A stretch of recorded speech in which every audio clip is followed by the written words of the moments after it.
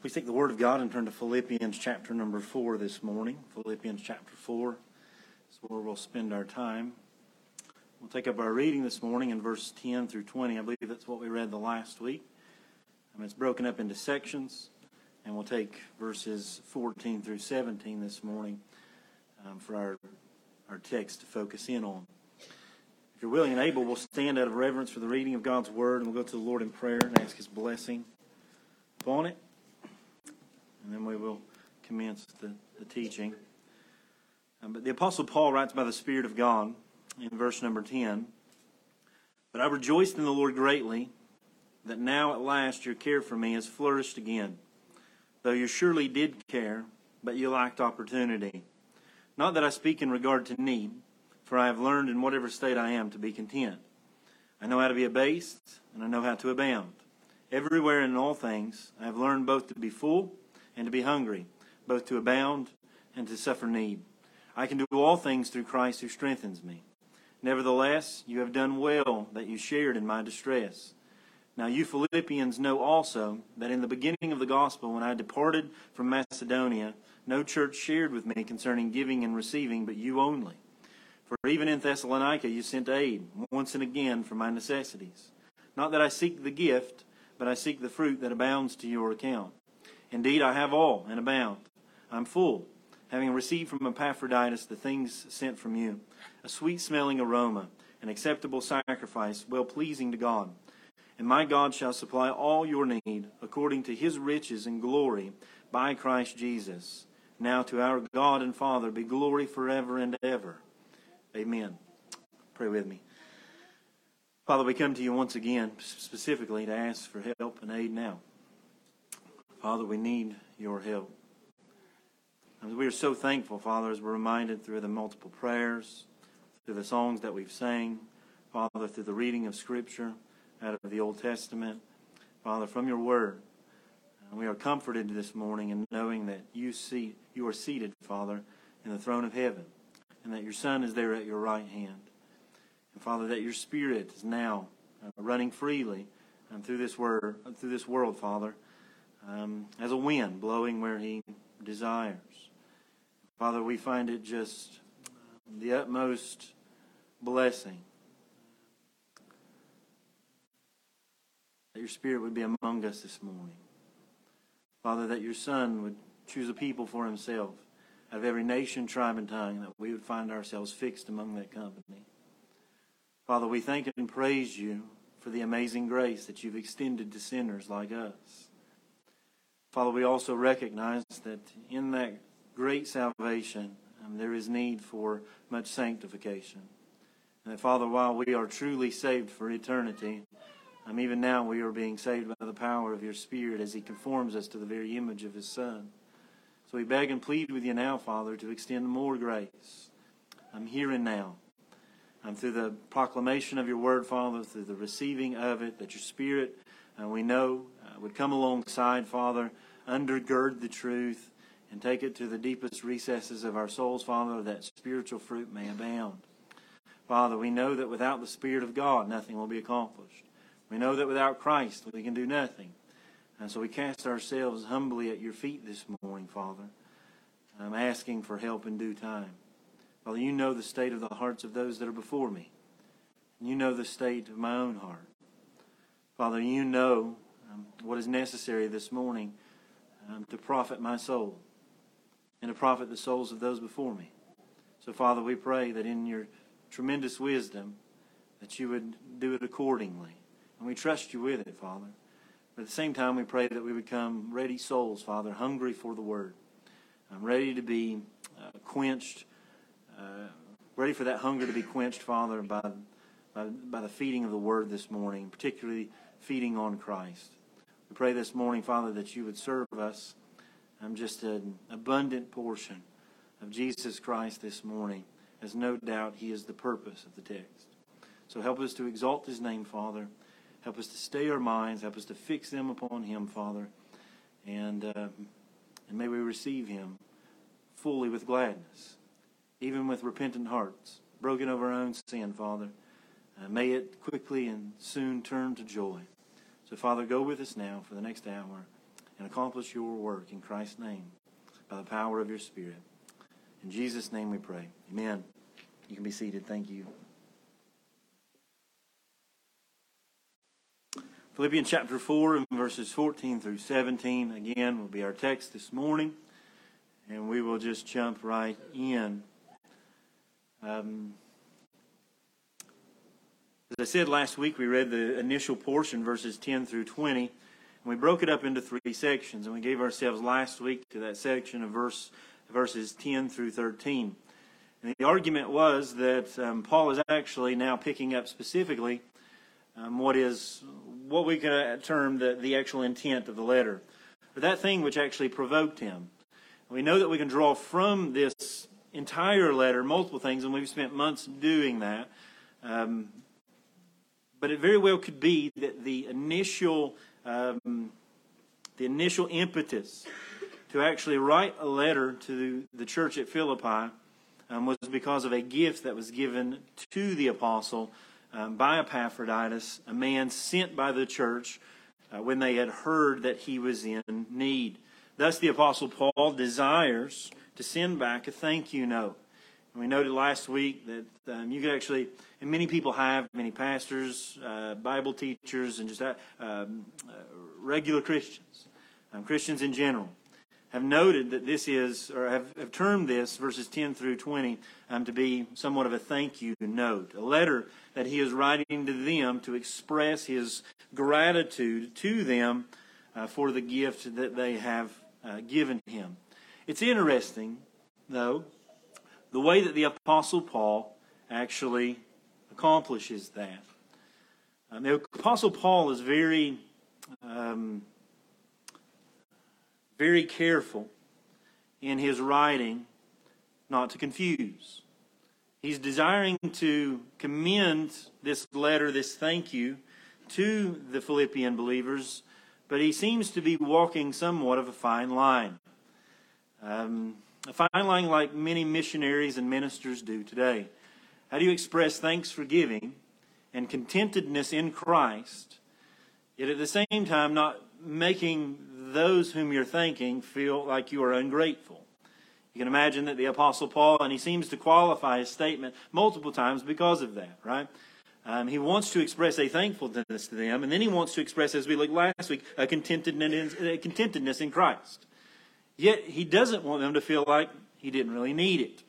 It would be like a missionary standing up today. You know the challenge. And actually, if you were to talk to missionaries, those who have gone to the field, and you ask them what was the most difficult thing about the mission work, or even getting to the field, and they'll tell you 9 times out of 10 that it was the raising of support.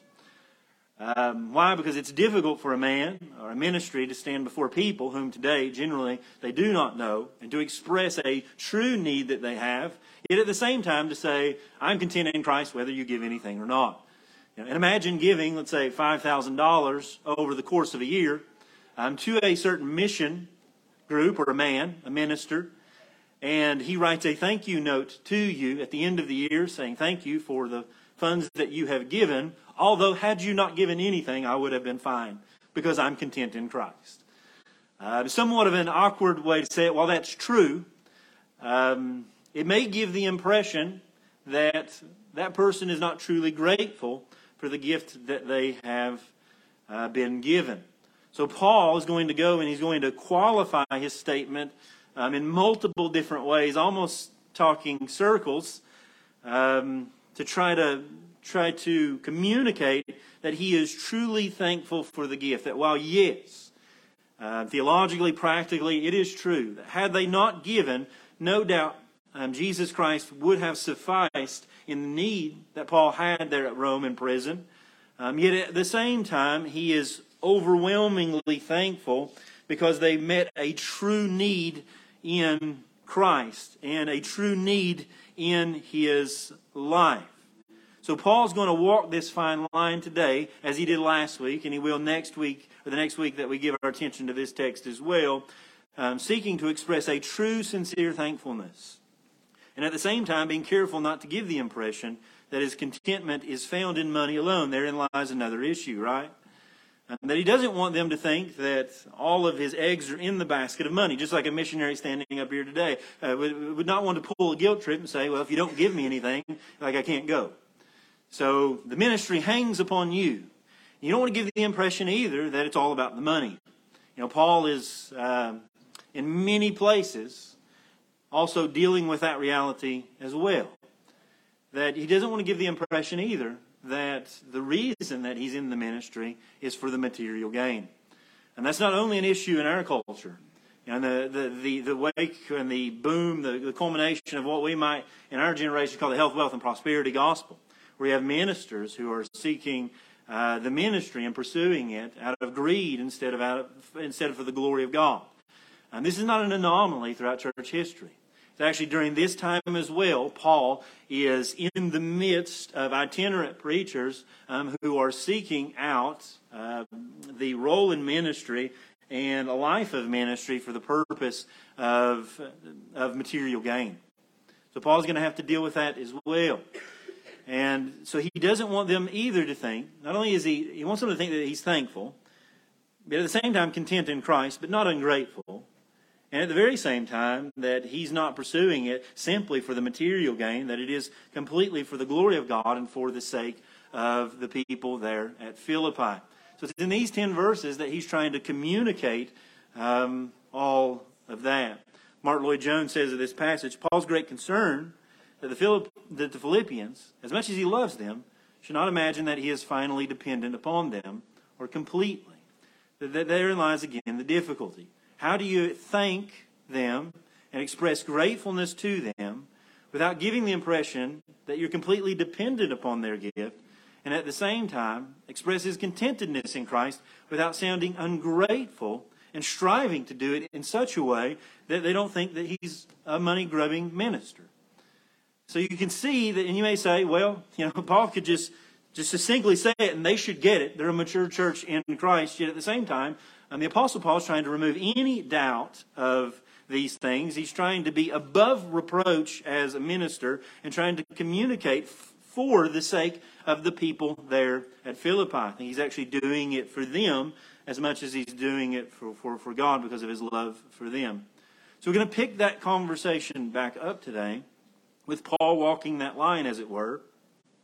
And while at the same time, this thank you note is going to be filled with principles, I think, on a theology of Christian giving. So last week, in the middle of that thank you note, Paul has an amazing ability to utilize what we might consider to be a formality, and yet at the same time communicate to us and to the people of God throughout the ages some of the great Christian realities and doctrinal truths that we can't even exhaust to this day. So last week, in the middle of that thank you note, he gives us possibly one of the most exhaustive instructions on contentedness. And this week, he'll do something similar with biblical Christian giving, the giving that God requires of us in some capacity. So I think today's text too will be instructive in that area. And to unfold the meaning of that passage, I'm going to give it to you on 3 thoughts. Number 1, verse 14, that first initial portion, we're going to see Paul's encouragement to Philippi. That he's going to praise them for their gift. He's going to encourage them. And I particularly appreciated that this week in my own thinking. And was reminded about how I too, that even today, we're going to preach an instructive message in some capacity. But at the same time, I don't want it to be instructive in somewhat of a corrective manner, as if we are trying to get more money out of people. It's not to heap coals upon your head because you're disobedient. Paul is actually encouraging them for something that they are faithfully engaged in, to strengthen their faith and to egg them on in faithfulness. And in some sense, that's my goal today as well. I have no quandary with Christ Bible Church and the fact that they are ungiving. This is one of the most gracious bodies of people that I have ever encountered in my life.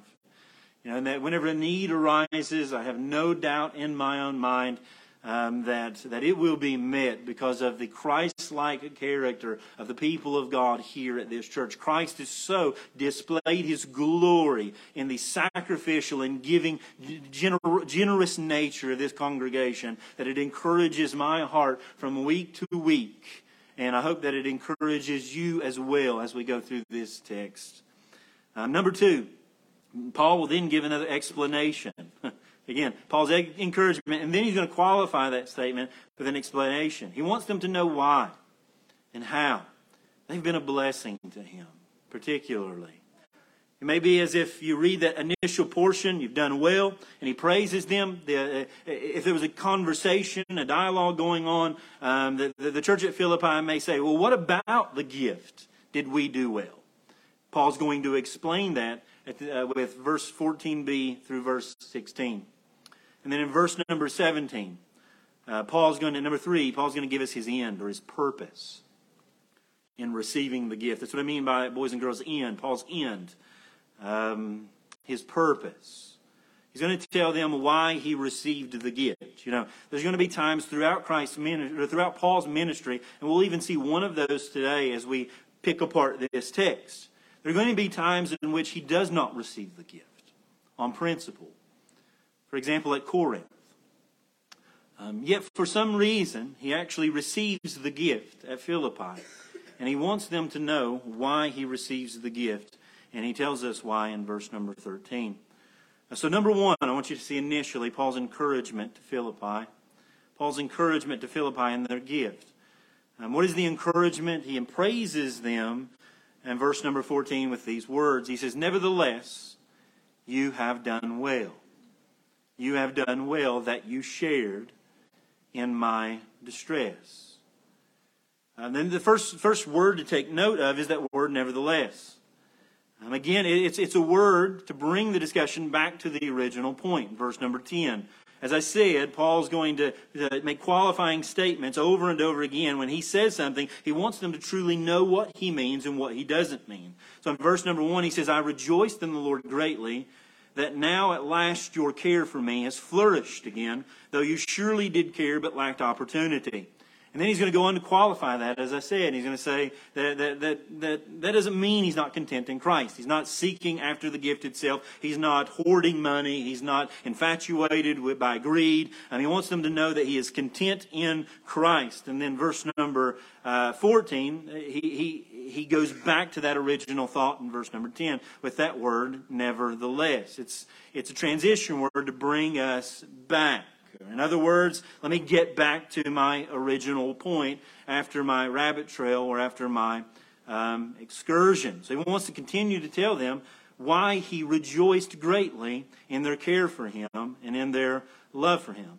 And at the same time, it is maybe somewhat of a word of correction. Nevertheless, maybe somewhat of a word of correction.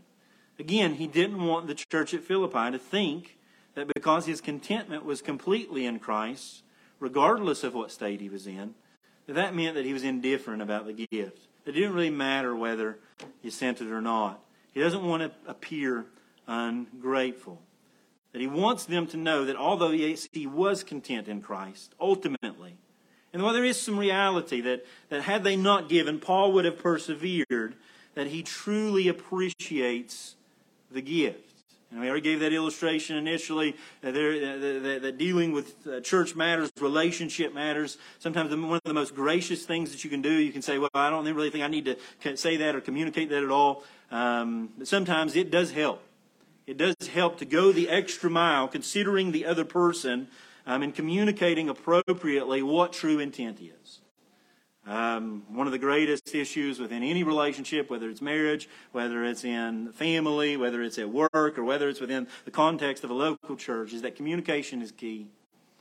And what we want to do is communicate in such a way, and even go the extra mile sometimes, to make sure that we are not misunderstood, that there's not misunderstandings of intent or various other issues. So Paul takes it out of love for them to another level to explain exactly what he does mean, that he really, truly appreciates the material gift. So how do you know that? With these words, you have done well that you shared with me in my distress or in my affliction. That word well there is a multifaceted word, which means honorable. It means well. It means beautiful. It means excellent in an ethical or a moral way. Actually, in Hebrews 13:8, the New King James translates it honorably. 2 Corinthians 11:4, well. One of your translations in 2 Corinthians 11:4 translates it beautiful or beautifully. That Paul wants them to know that they have done something that was honorable in their gift. That it was truly beautiful. That it was noble. It was a morally, ethically excellent thing. That you've done something. He wants them to know you have pleased God in your gift. And you have pleased me. That is in the exercise or the activity of meeting the needs of the saints. Myself, specifically. That I had a true need and you responded appropriately. You did well. And there's an objective beauty to that. That there is a nobleness to what you had done.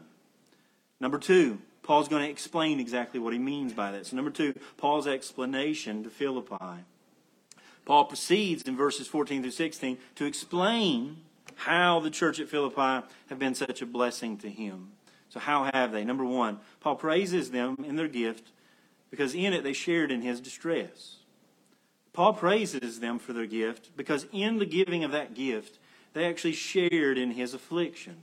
Verse number 14 and verse B, or it's still in verse number A. Nevertheless, you have done well that you shared in my distress. That word share there, and he's going to use that more than one time here, is actually the word that we get our word fellowship from, or participation with, or communion. All of those, boys and girls, all of those are what we call synonyms. They mean the same thing. They're translated different sometimes throughout the New Testament, but they mean essentially the same thing. Paul is praising them because they shared with Paul in his afflictions. They participated in some sense in his distress. They communed with him in his persecution, in his opposition, and in his gospel efforts. Literally means to have joint fellowship with. And it's a word that is actually, there's a prefix upon it that not only means, so the word itself means fellowship, and there's a prefix on this particular word that actually means they joined in fellowship with him.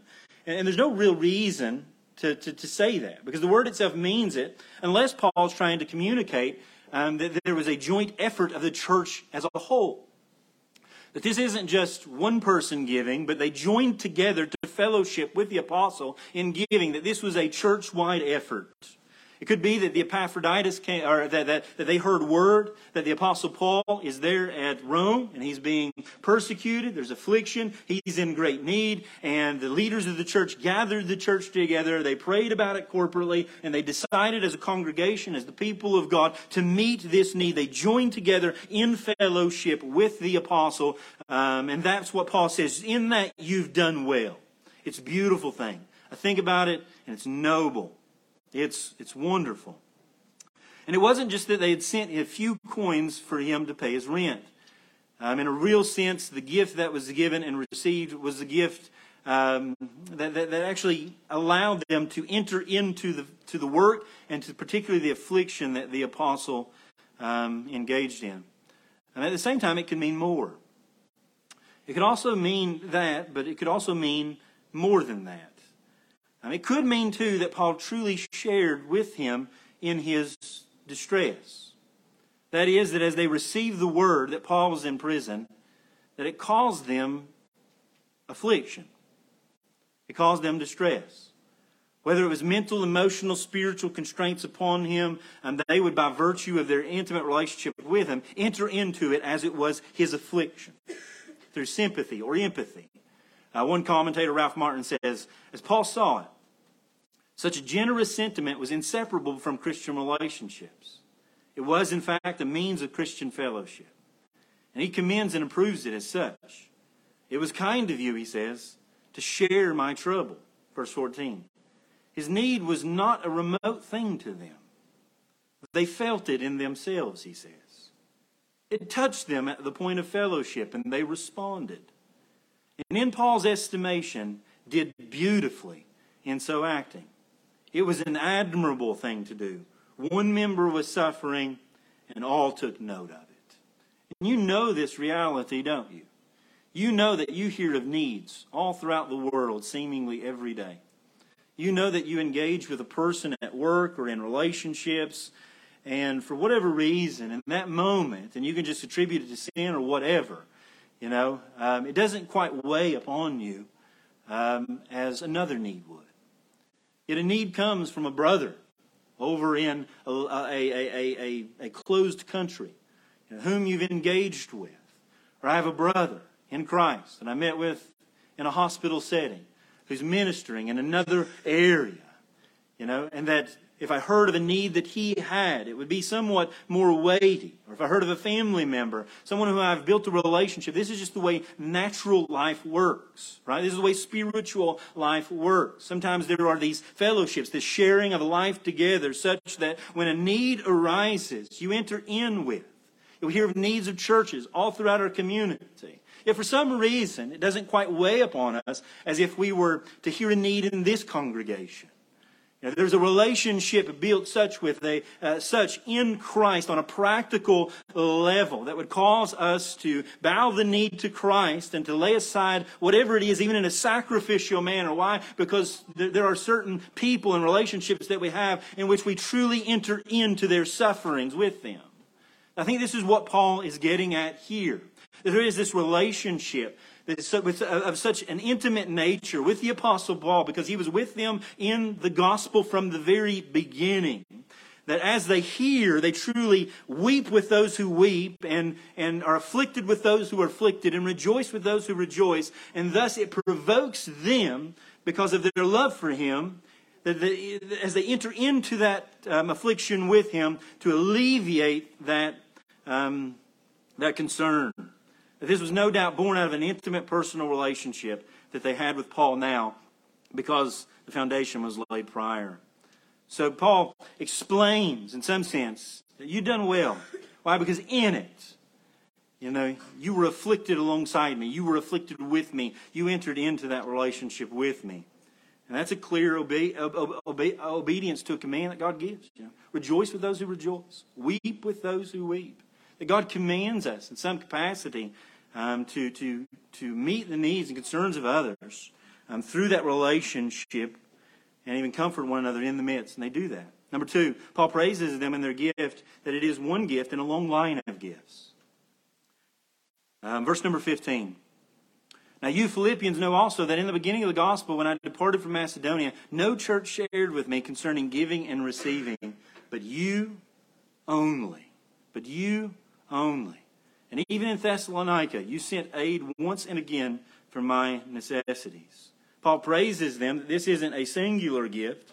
This isn't an anomaly in their church history. But this is actually the posture of care that they had for Paul for probably over a decade. Chances are this church has been in existence for over 10 years. Historians and Bible commentators believe that the Apostle Paul had left Philippi 10 to 12 years previous. And Paul wants them to know, as he did last week, that your care for me, I didn't question throughout the entire time. Right? Verse number 10. That now at last your care for me has flourished, though you surely did care, but you lacked opportunity. That there was a time in which Paul recognizes that there was no opportunity for them to care. But that didn't mean that he actually believed that they didn't care. He believed that throughout that time they had a concern for him. Why? Because they had a general posture in their life as a church to meet the needs of the Apostle Paul that began at the beginning of the gospel, the text says there in verse number 5. Now you Philippians know also that in the beginning of the gospel, when I departed from Macedonia, no church shared with me concerning giving and receiving, but you only. Paul appreciates this gift all the more, because it comes in a long line of love towards him. How do we know that? Paul tells us that, right? It appears that Paul's referring to the beginning of the gospel ministry there at Philippi. That time when the gospel was first preached at that church or that context there at Philippi, Acts chapter number 16, you'll remember if you were with us, that the Apostle Paul is instrumental in the planting of that church. God sovereignly directs his ministry in Acts chapter 16 to a little town called Philippi, where he would meet a woman by the name of Lydia, a demon-possessed girl, and a Roman jailer that would make up the nucleus of this New Testament church. And Paul would be instrumental in the planting of this congregation through gospel efforts. He is no doubt a father to them spiritually. But his remark is not regarding his efforts at Philippi only, but their love for him and concern towards him as he leaves and goes on for gospel advancement other places. For example, in Philippians chapter number 1, verse number 3, we read this: I thank my God upon every remembrance of you. Why, Paul? Always in every prayer of mine, making requests for you with all joy, for your fellowship. Why? For your fellowship in the gospel from the first day until now. Being confident in this very thing, that he who has begun a good work in you will complete it until the day of Jesus Christ. He says, not only were you interested now, when great things are happening, but you were interested then. You've always been interested in me and in my ministry and the ministry that God has given me. Even when I departed from Macedonia. Paul seems to be referring to that period of time of Paul's second missionary journey where he would go to a place like Thessalonica, Berea, and other areas of Macedonia. He would eventually leave and go to a region where he would engage with Corinth and Athens. And we read that immediately. You remember Acts chapter 16? He's there at Philippi. Acts chapter number 17, what happens? He leaves. He leaves.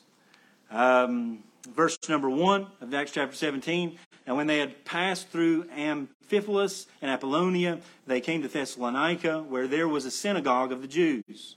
Then Paul, as his custom was, went into them, and for 3 Sabbaths reasoned with them from the Scriptures. We'll find out in verse number 18, it was a very tumultuous journey. Opposition had arisen, and it wasn't just about 3 weeks before riots break out, and he's sent to Berea. So he's not at Thessalonica very long. He leaves Philippi, goes to Thessalonica. Thessalonica, within 3 weeks, riots break out, and he has to leave there in verse number 10 and go to Berea. 10 through 15, he had a decent reception there. What happens? Those people from Thessalonica actually follow him down to Berea, and he ends up having to leave Berea because of all of the issues that he has there at Thessalonica. He would eventually move in chapter 18 to a place called Corinth. Where we get our book, 1st and 2nd Corinthians from. And there he would too be greatly opposed. 18 verse 9, Luke writes this of Paul. Now the Lord spake to Paul while he was at Corinth in a night vision. Do not be afraid, but speak and don't be silent. For I am with you. No one will attack you to hurt you, for I have many people in this city. You'll find in chapter 18 and verse number 3 that it is at Corinth, or verses 1 through 3, that he's actually at Corinth.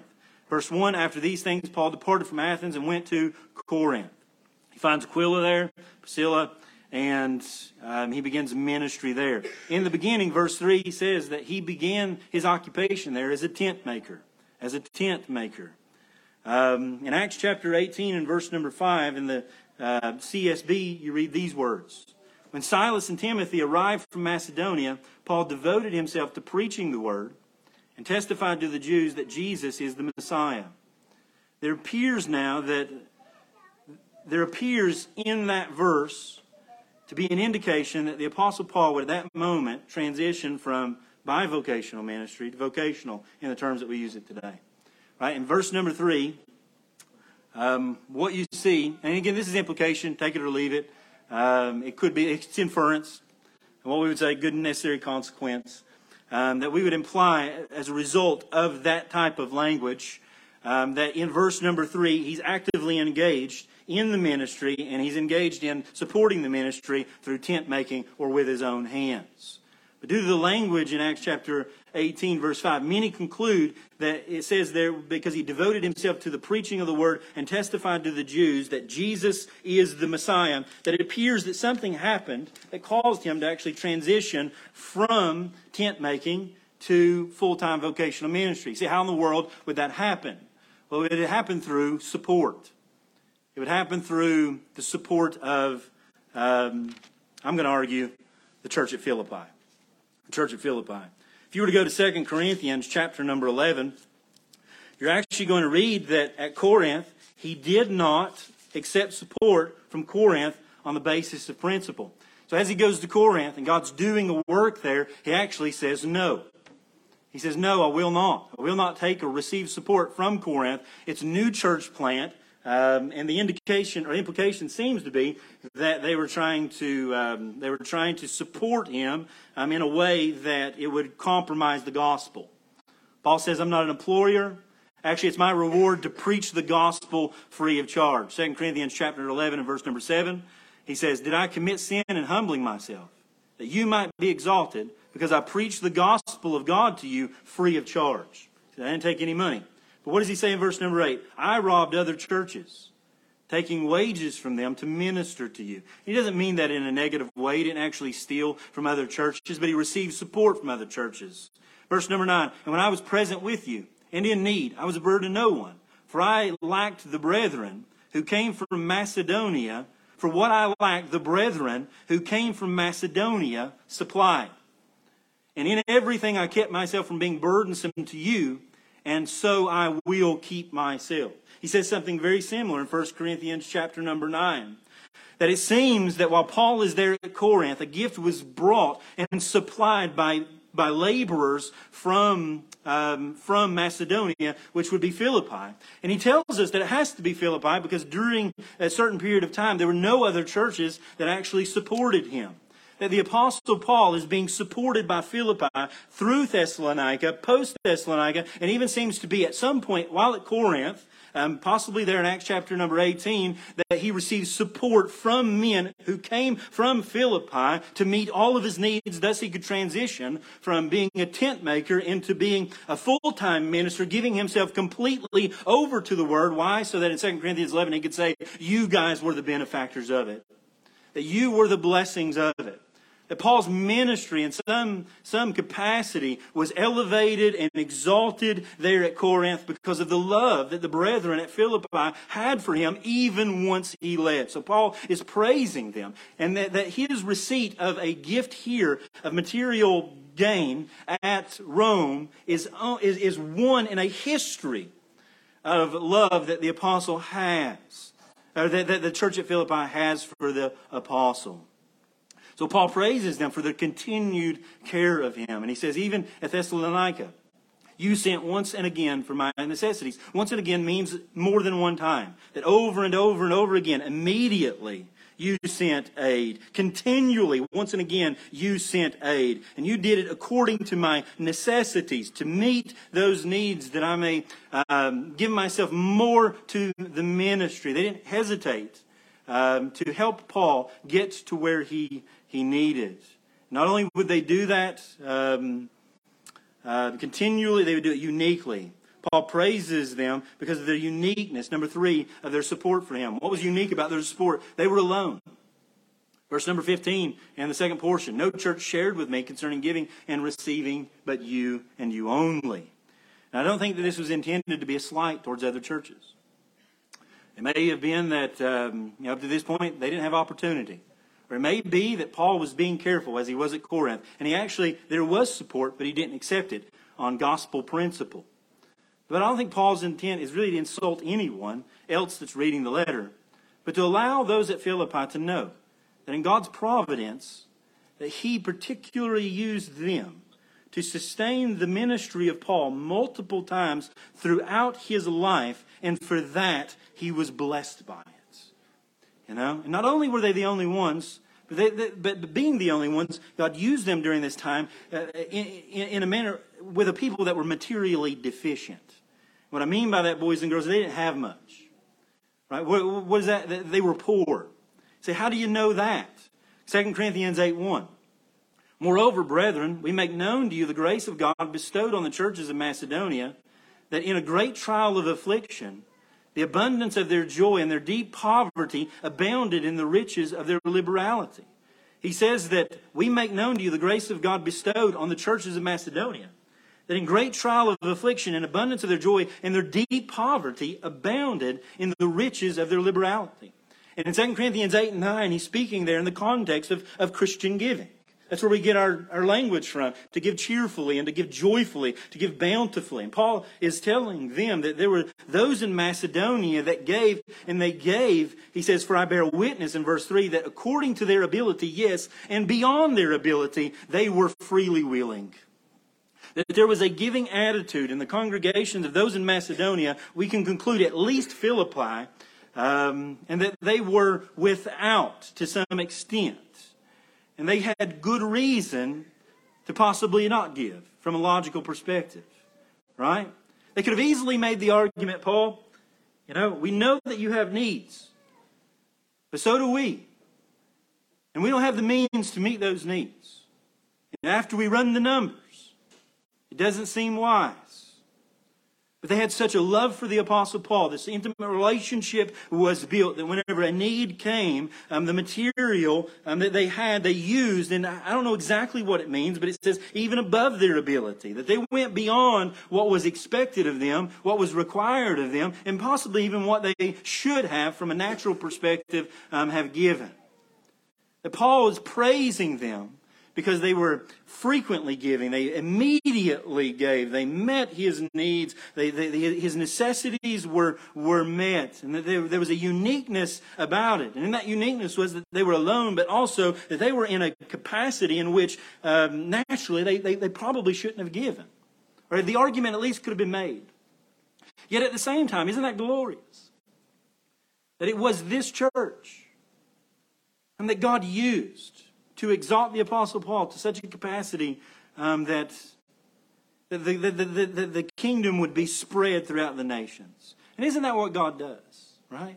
Is it not He who uses the poor to confound the wise? That God uses a meager infant church of little to no means to be used as an instrument to carry the gospel across the world. And there were no doubt many reasons too, but there was at least one reason that compelled them to. And that was for Paul's sake, for the glory of the gospel, and for the gospel of God to go to the ends of the earth, all wrapped up in one thing. Number 3. So we saw Paul's encouragement, Paul's explanation. Number 3, what was Paul's end? Why would Paul receive it there but not receive it other places? What was his purpose for receiving it? Well, Paul seemed to believe that in receiving that gift, it wouldn't compromise the gospel, as in 1 Corinthians chapter number 9, but it would also contribute not only to the gospel going forth, but it would also contribute to their spiritual benefit. That's his whole argument there in Philippians chapter 4, verse 17. Again, he wants them to know that I don't seek the gift. I'm not materially driven. I'm not driven by greed. I'm driven because of you. I'm driven because of you to receive that gift, because in it I know that while I will benefit, and it's truly beautiful, at the same time, I know that it will be the best thing for you. You ever think about that? We are some of the most independent people in all the world. The nation of America, we're just born in independence. And Christians too, One of the most difficult things in service, I think, in our nation, maybe within our church, is the fact that we are so independent. And even in a virtuous manner, I'm not saying that completely negative. We are a self-sufficient people, not wanting to be a burden upon much of anyone or anything. So when a question is asked, and I know that it's asked often around here, how can I pray for you? Or is there anything that I can do to serve you? There's almost, some days there's a dearth of that. There's a total absence of that. Why? Because people don't want to be a burden, Imagine if the apostle himself would have said that. Someone who is seemingly spiritually mature and abounding with fruit and love towards him, and there he is in Rome without. He knows he's content in Christ, so he can do completely without. I mean, he has learned to abound, and he has learned to humble himself. He has learned to do without. The Apostle Paul has endured that same reality in multiple different accounts.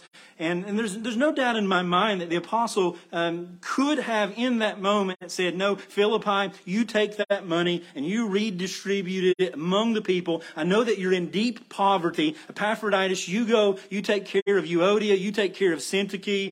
You give it to the poor that are there. Would that not have been a sufficient thing for the Apostle to do? It would have. There's nothing inherently wrong with that. That's actually righteous, alleviating the needs of the poor, especially among the brethren. So why does he do it? Why does he take it? Why does he seemingly, when they're giving above and beyond their ability, why does he say, okay, Epaphroditus, leave it here? He does it for them. He does it because he believes that there is something principally, spiritually blessed about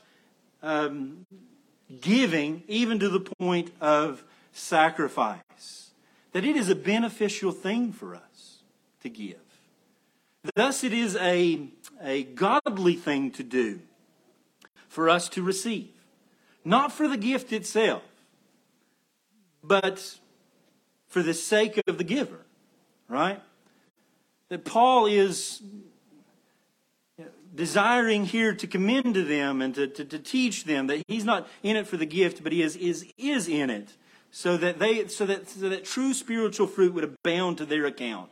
And Paul sees true Christian giving born out of true fellowship and a love for God and a love for the gospel as a means to supply spiritual fruit to their account, to strengthen their faith, to encourage their hearts, and to accomplish the gospel through gospel advancement throughout the world.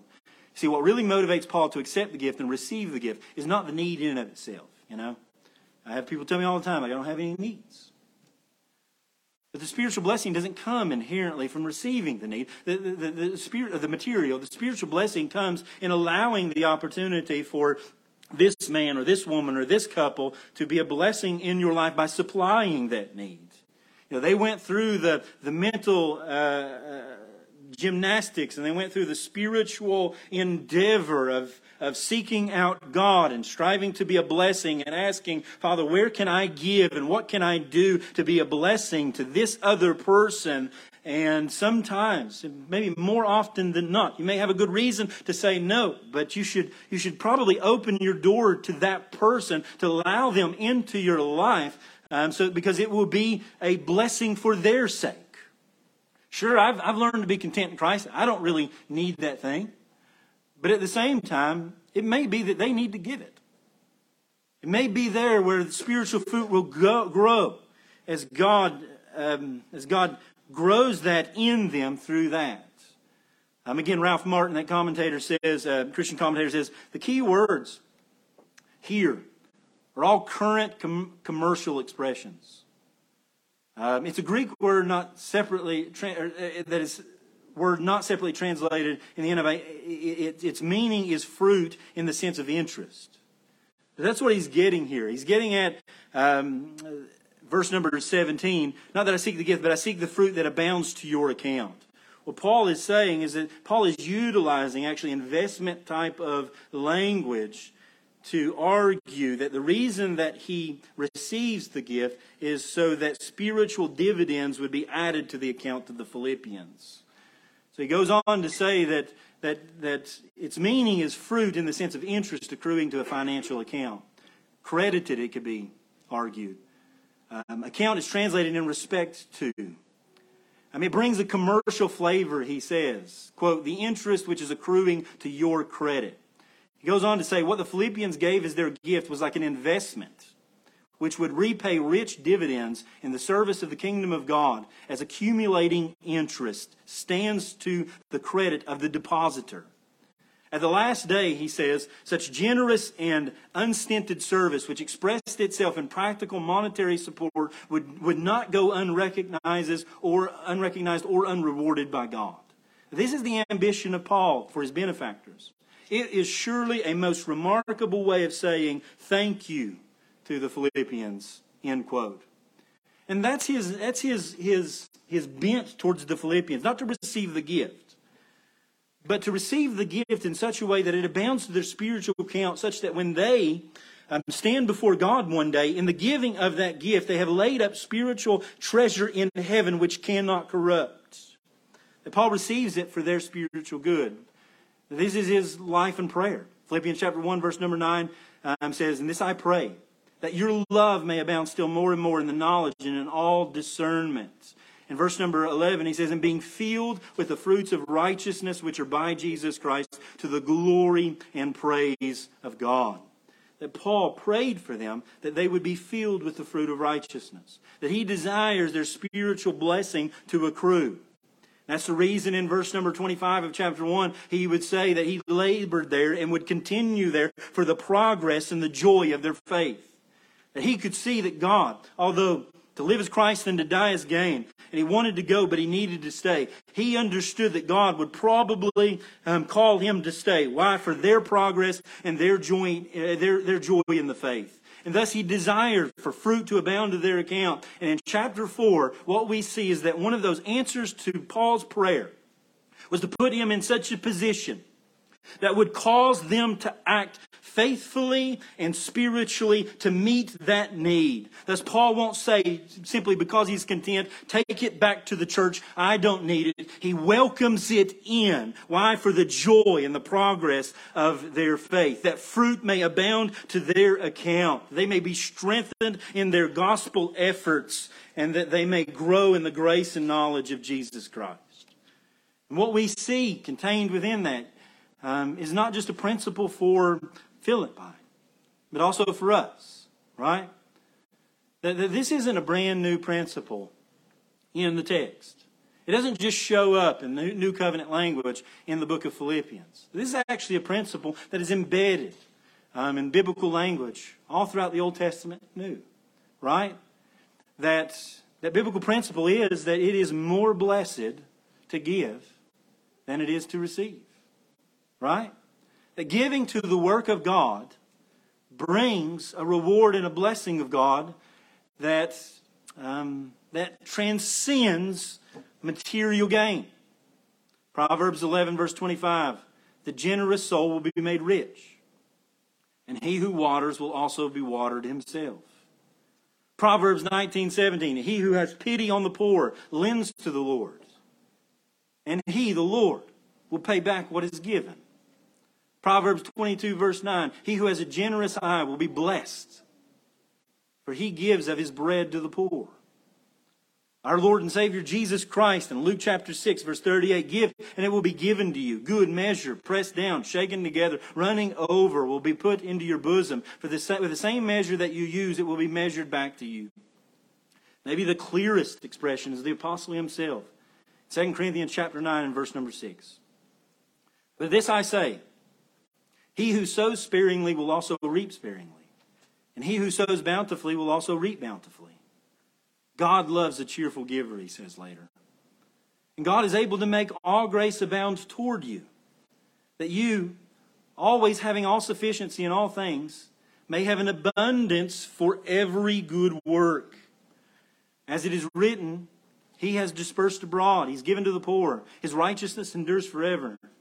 Now may he who supplies seed to the sower and bread for food, supply and multiply the seed you have sown, and increase, catch this, increase the fruits of your righteousness, while you are enriched in everything for all liberality, which causes thanksgiving through us to God. You see, similar pattern, same type of language, that in the giving, even in the midst of poverty, the sacrificial, that once you sow that material, it doesn't necessarily, again, we're not health, wealth, and prosperity, all right? But don't let them ruin the principle.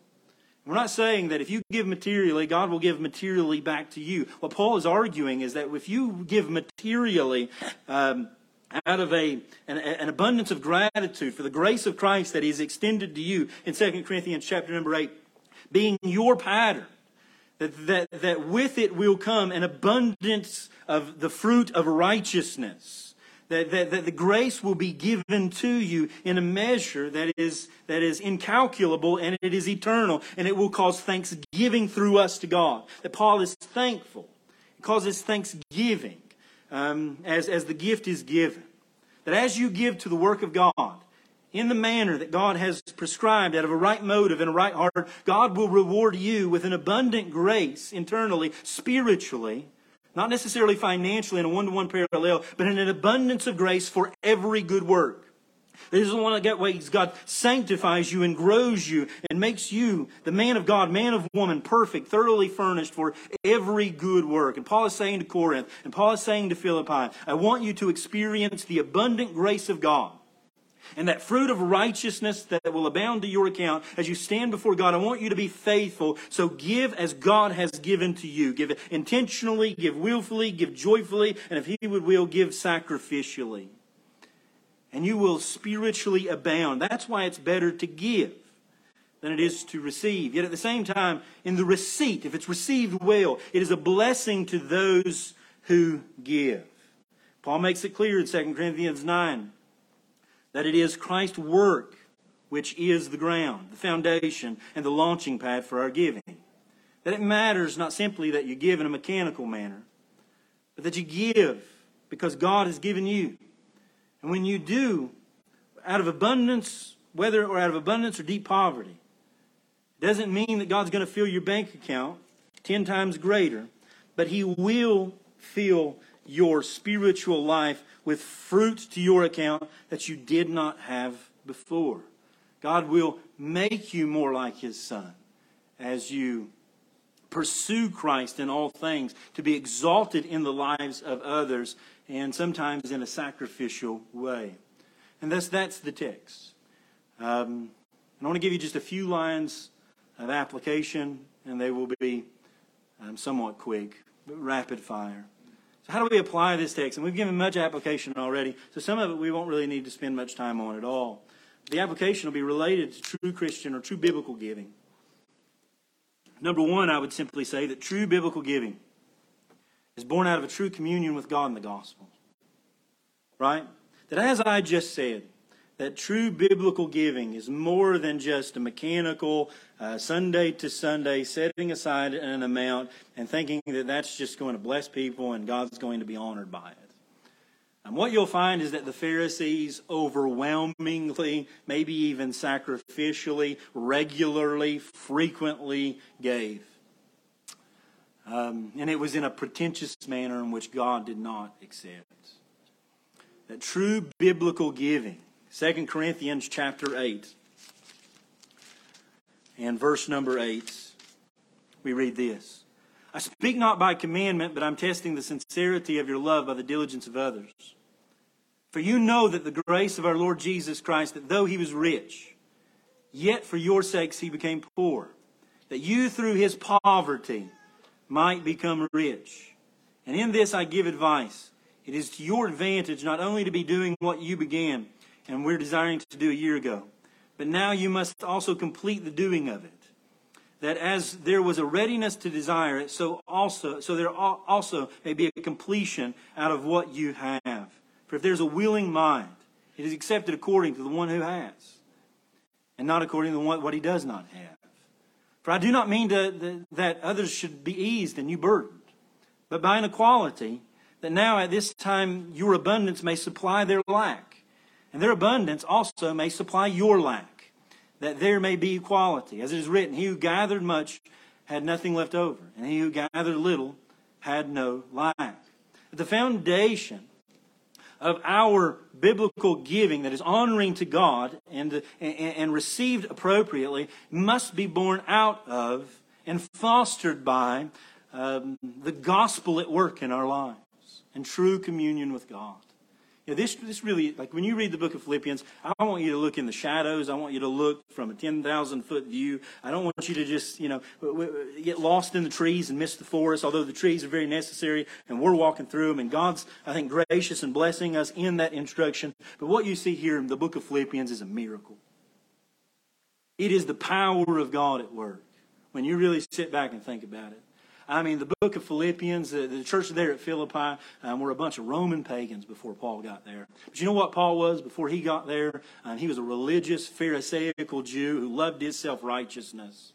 That, 2 decades earlier. He would have came to Philippi with a bent of hatred towards them, not to step foot, because he would have came unclean, and they would have just cast him off as a zealous Jew. And the gospel of God comes to this man, and the gospel of God comes to these people, these precious men, these precious women, such that those who were once self-serving and exalting themselves and making idols out of themselves and out of other things and worshiping false gods and self-serving by nature, fallen humanity is fundamentally self-centered, such that we give to ourselves and not to others. And if we do give to others, it's for the sake of giving to ourselves. That in our self-righteousness, we are such givers, aren't we? I can tell you as a mortal young man, and as a man on some days, that it is overwhelmingly a proclivity, a tendency, a desire to do things such that other men see. That in our sacrifice we can become sacrilegious and we can become blasphemous as we exalt our religious exercise for the purpose of exalting ourselves. Why? Because we by nature are fallen human beings who love to serve ourselves and to worship ourselves. And we can corrupt even the money that we put into the offering plate on the Lord's Day simply to be seen of men and to get the accolades and the thank you note at the end of the year. But what you find here is true biblical Christian giving that God honors and that Jesus Christ died to purchase as He extends His life to each of us. He brings us to the end of ourselves such that we can truly love God and truly love others. Such that the Apostle Paul in Philippi can have this intimate relationship such that they are giving one to another and neither one of them have anything. They don't have 2 dimes to rub together, you know. And when they could say, no, keep that for yourselves, they're constantly thinking of one another. Why? Because God, through the power of the gospel, has destroyed their inner men and given them new life such that they would love God and love others. And if you're going to biblically give in a way that is honoring to God, it will only be born in such a way that stands the test of time in eternity when we get there one day. And God Himself would say, well done, my good and faithful servant. Or the Apostle Paul may say, you did well. It must be given out of a gratitude of heart for what God has accomplished in and through you, or in your life. You know, it must be that I give because God has given me. And to emulate and to imitate that true giving spirit, we look to Christ. Philippians chapter number 2 is that tremendous model who gave His life, humbled Himself, such that we might have life and have it more abundantly. Number 2, true biblical giving allows us to participate with the work of God with other ministers. You know, this is such a blessing. Not only is it born out of the gospel power in our lives, but true biblical giving actually allows us to participate in the work of God with other ministers, right? When we give to the work of God and to other ministers, faithfully serving in the capacity God has called them, we actually fellowship and participate with them in those needs and in their work. And when we give, we're participating with them in the ministry of the gospel. You know, it was impossible for the vast majority of Christians at Philippi to leave their post and to join Paul. In the journey throughout the world, the preaching of the gospel, the establishing of the churches, the strengthening men and ministries, the suffering for the gospel's sake. You know, if we're not careful, we can kind of escalate and elevate that to just a preeminent status that there is this hierarchy of men, these super spiritual men who will do the great things and we won't. But what you'll recognize is that God, when He saves the world, when He saves men out of every nation, tribe, and tongue, He fashions them in such a way that we are contingent and we are that our ministries are often contingent upon one another, right? That what you find there is actually that the Apostle Paul abounds at Corinth. Why? Because of Philippi. That Paul is at Thessalonica and he's able to thrive. Why? Because of the faithfulness of Philippi. It's like William Carey as he's about to leave England, and a group of men say, no, if God wants to save them, He'll save them. But William Carey at the end of the day says, I've got to go. And this is just a paraphrase, but in some sense he says, I'll go down, but only if you'll hold the rope. that William Carey's ministry to the world, in which we're still kind of evaluating and exalting even to this day, as God used him to reach untold multitudes that are even benefiting from it even to this day, was because of faithful men and faithful women who had entered into ministry with him by staying back and holding the ropes. Such that there will be spiritual reward on that great day as we stand before God. It won't be William Carey and number one, but it will be God's people throughout the nations and in faithful places, praying and seeking opportunity to sacrificially give, that the gospel may go forth. Paul stands in a panoply of men and women throughout the nations. In which the gospel went forth because not only Paul was faithful, but Philippi was faithful in their giving out of the abundance of heart that God had given, the abundance of gratitude that God had given them through the power of the gospel. That you enter in. You may never be able to go to the unreached people groups in Islamic countries. But let me tell you this today. You can go. You can be there. While you won't practically be there in body, you can actually be there in ministry. As you give to those things to faithful men to carry out that work. And that is laying up true spiritual fruit in heaven. Number 3, true biblical giving is born out of true fellowship with ministers.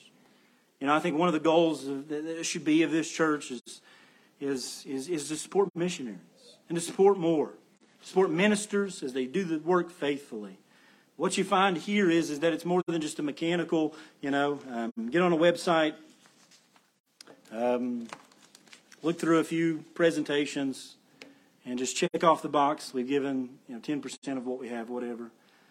What you find that in the context of this passage, that Christian ministry is carried out by an intimate relationship and fellowship with that brother, right? What we're looking for here at the church even, it's not necessarily just to take on for taking on's sake. But some of those most beneficial missionaries to support are those whom have came out of this church or attached to this church, or friends and family and ministers closely tied to this church. That's when true ministry will happen. You know that? Like when it becomes personal, that's when you weep with those who weep. That's when you find out that there's something happening on the mission field, and they're more than just a number. They're more than just a name on a page. Their brother so-and-so, their sister so-and-so, their kids are Johnny and Susie. They were with us. We know them. We've been praying for them. We've been engaged with them over email. We've Skyped with them. That's when the true fellowship begins to happen. The true Christian support and ministry and biblical giving. Again, it's not wrong to do it kind of blindly. Sometimes that's necessary. Sometimes it's necessary to give to places like Heartcry, who are faithful men supporting missionaries throughout the world whom you'll never know. But I think overwhelmingly, we should desire to raise up and to send out and to be attached to and to be praying with and to be intimately tied to those men and women, such that when a need arises, there's no question of whether we'll meet it or not, right? You want to build that relationship such that they feel like they can actually bring a true need to us. And we can bring a true need to them. That's what we want. Number 4, true Christian giving and receiving is a means to pursue God's promised blessings. And we see that all throughout the Old Testament. We see that all throughout the New Testament. That true Christian giving, the pursuit of it, and the desire to be more biblical in my giving, is a means to pursue sanctification and God's promised blessings. Again, it's not health, wealth, and prosperity gospel, church. But Paul does seem that it is a right motive to pursue Christian giving for the sake of sanctification, because ultimately I think it means more and more of Christ. And that's what you see. 1 Timothy chapter 6, verse 17 through 19. Command those who are rich in this present age not to be haughty, nor to trust in uncertain riches, but in the living God, who gives us richly all things to enjoy. Material's not a bad thing, he's saying. God actually gives them to you to enjoy. He goes on to say, let them do good, that they may be rich in good works, ready to give, willing to share, storing up for themselves a good foundation for the time to come, that they may lay hold of eternal life.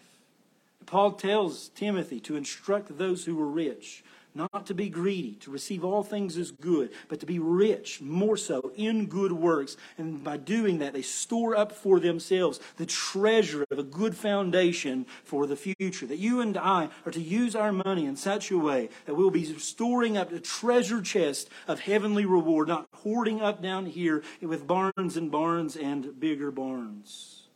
And that the pursuit of that is not material in and of itself, but the blessing of the substance is more of Christ. It's not health, wealth, and prosperity, but that our souls would prosper in Him. That's where the true spiritual fruit comes from. And when this church receives giving, it is not because we seek the gift. The encouragement is such that you would receive the blessings of compound interest as you enter into labor with this ministry and the ministries it supports, and more ministries as you support them, that you enter into more and more communion with God Himself in Christ and thus abound. So we would promote true Christian giving and biblical giving out of a gratitude of heart to enter into fellowship with true ministers, to minister in places that we could never go, but be actively engaged such that your soul would abound. That your soul would abound. That when we're talking about and commending true Christian giving, it is not because we need more. It's because you need more.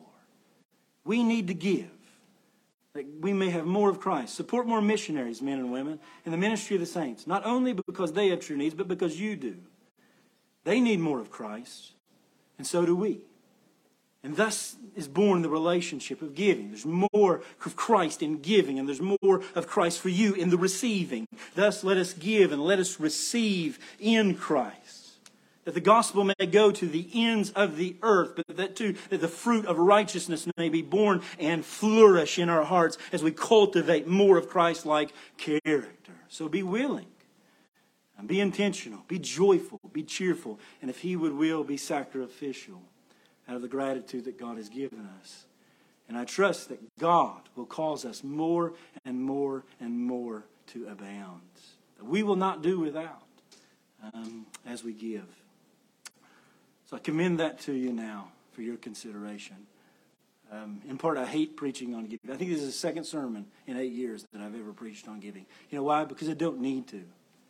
Because you are a gracious people, as I said in the beginning. This is not a correction. This is an encouragement to carry on and to keep on. I see such a display of Christ in you in so many facets, and that's just one area. And as Paul is encouraging the church at Philippi and what they've already done to stay faithful and for fruit more to abound, that's what I encourage you today with. That I see God at work in you. And may God give you more the increase as you seek out to live a devotional, sacrificial, practical life in this world by giving of yourselves to others as Christ has given Himself to us. Let's pray. Father, we love and thank You and praise You once again for the work of Christ in our hearts. Father, we are so in debt to the grace of God that has been extended to us. Father, we recognize that all good things come from You, and that all good things that have been placed in our hands, Father, are for the glory of God and to be used in the service of the kingdom. That, Father, we are enamored by the majesty and the beauty of Your Son and what He was willing to give on our behalf. Father, we look into the heavens this morning and we truly are thankful for the rain. And as dreary as it seems on some days, and as we receive it often as a nuisance, Father, we recognize that it is necessary for life. And thus we receive it as a blessing and as a gift from You. We recognize that all these things that You fashioned, Father, those first 5 days, were for us to utilize, and they're tools in our hands to bring honor and glory to Your name. And Father, on day 6 and on day 1 in our own hearts, that we have reversed that role and sought to utilize the things that You have given us for our own glory and our own gain. And thus we are enamored by the gospel, that you would take self-serving people and make them sacrificially servants for the Most High God, that you would bring light into a dark space, that you would speak a soul, and once again, Father, into existence, that you would redeem sinners for your sake and give us a right view and understanding.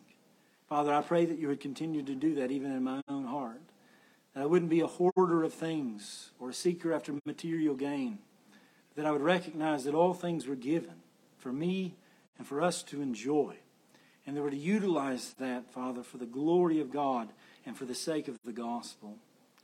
Father, give us a right view and a holy view of the handling of things. The materials that we have, Father, the money that we put into our bank accounts, the things that we own, Father, the way that we engage one another, may you give us a Christ-like spirit. Father, may you give us a giving heart, not only of things and materials, but of ourselves. As you've said of the saints of God, Father, they gave of themselves first willingly, and then they gave to the work of God. Father, this is our desire, that you would not receive simply the fruit of our hands, but the fruit of our hearts, that we would be wholly given over to you, and that you would take us, Father, and make us into the very image of Christ, and help us to be, aid us to be that which you desire for us to be in this world. That you would give us ministries, Father, to help and to aid and to egg others on for the glory of God, to be instrumental in the sanctification, Father, of others, to be givers, Father, and help us too to be good receivers. Father, knowing that if born out of a right heart, sacrificial giving causes fruit to abound to others' accounts. So, Father, help us not only to be willing to give, but also willing to receive, that we may be a blessing to others and promote their spiritual good and faith in Christ. And at the same time, Father, to be agents and tools to reach the world with the gospel as that character is displayed, Father, to our children, to our co-workers, and to the community all around us. Father, use us for the glory of God in these endeavors. Make us more like Christ and give us a mind for him. Father, it's in Christ's name we pray. Amen. If you will, we'll stand and sing number 389.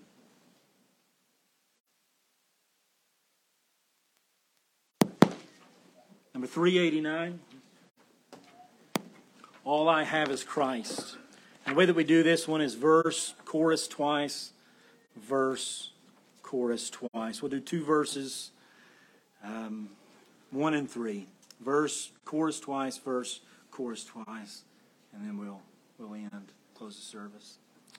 389.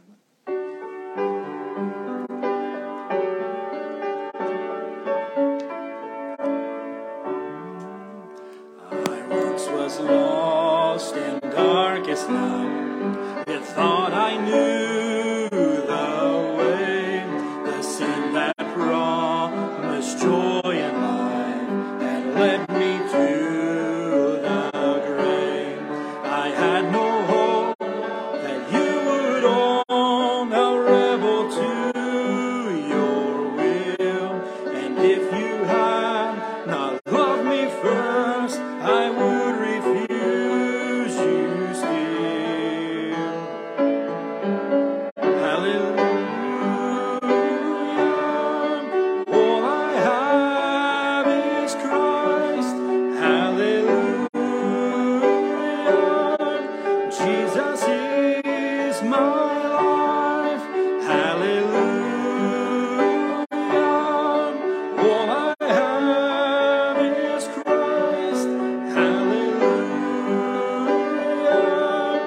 Jesus is my life. Verse 3.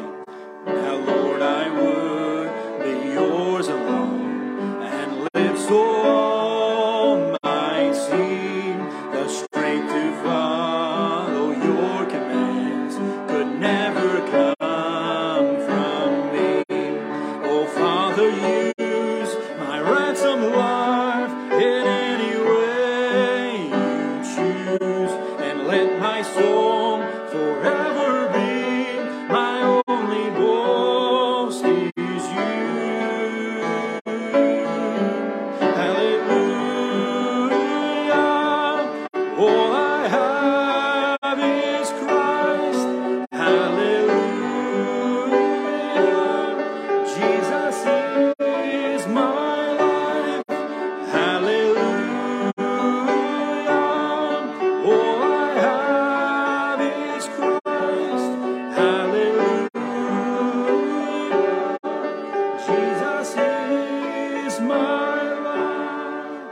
God bless you. Thank you for being here.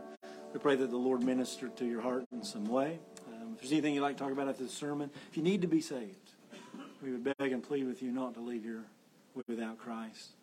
We'd love to take a Bible and show you what Jesus did to save sinners, and He may save your soul, bring you into the fellowship, not only now but for all eternity. So if that's you, please see us after the service. If there's anything else, we're here for fellowship and usually for about an hour. Feel free to stick around. If not, I love you. Thank God for you. Praying for you this week. And pray that today you find some rest in Christ because you'll need it. So rest in Him. I love you. Thank God.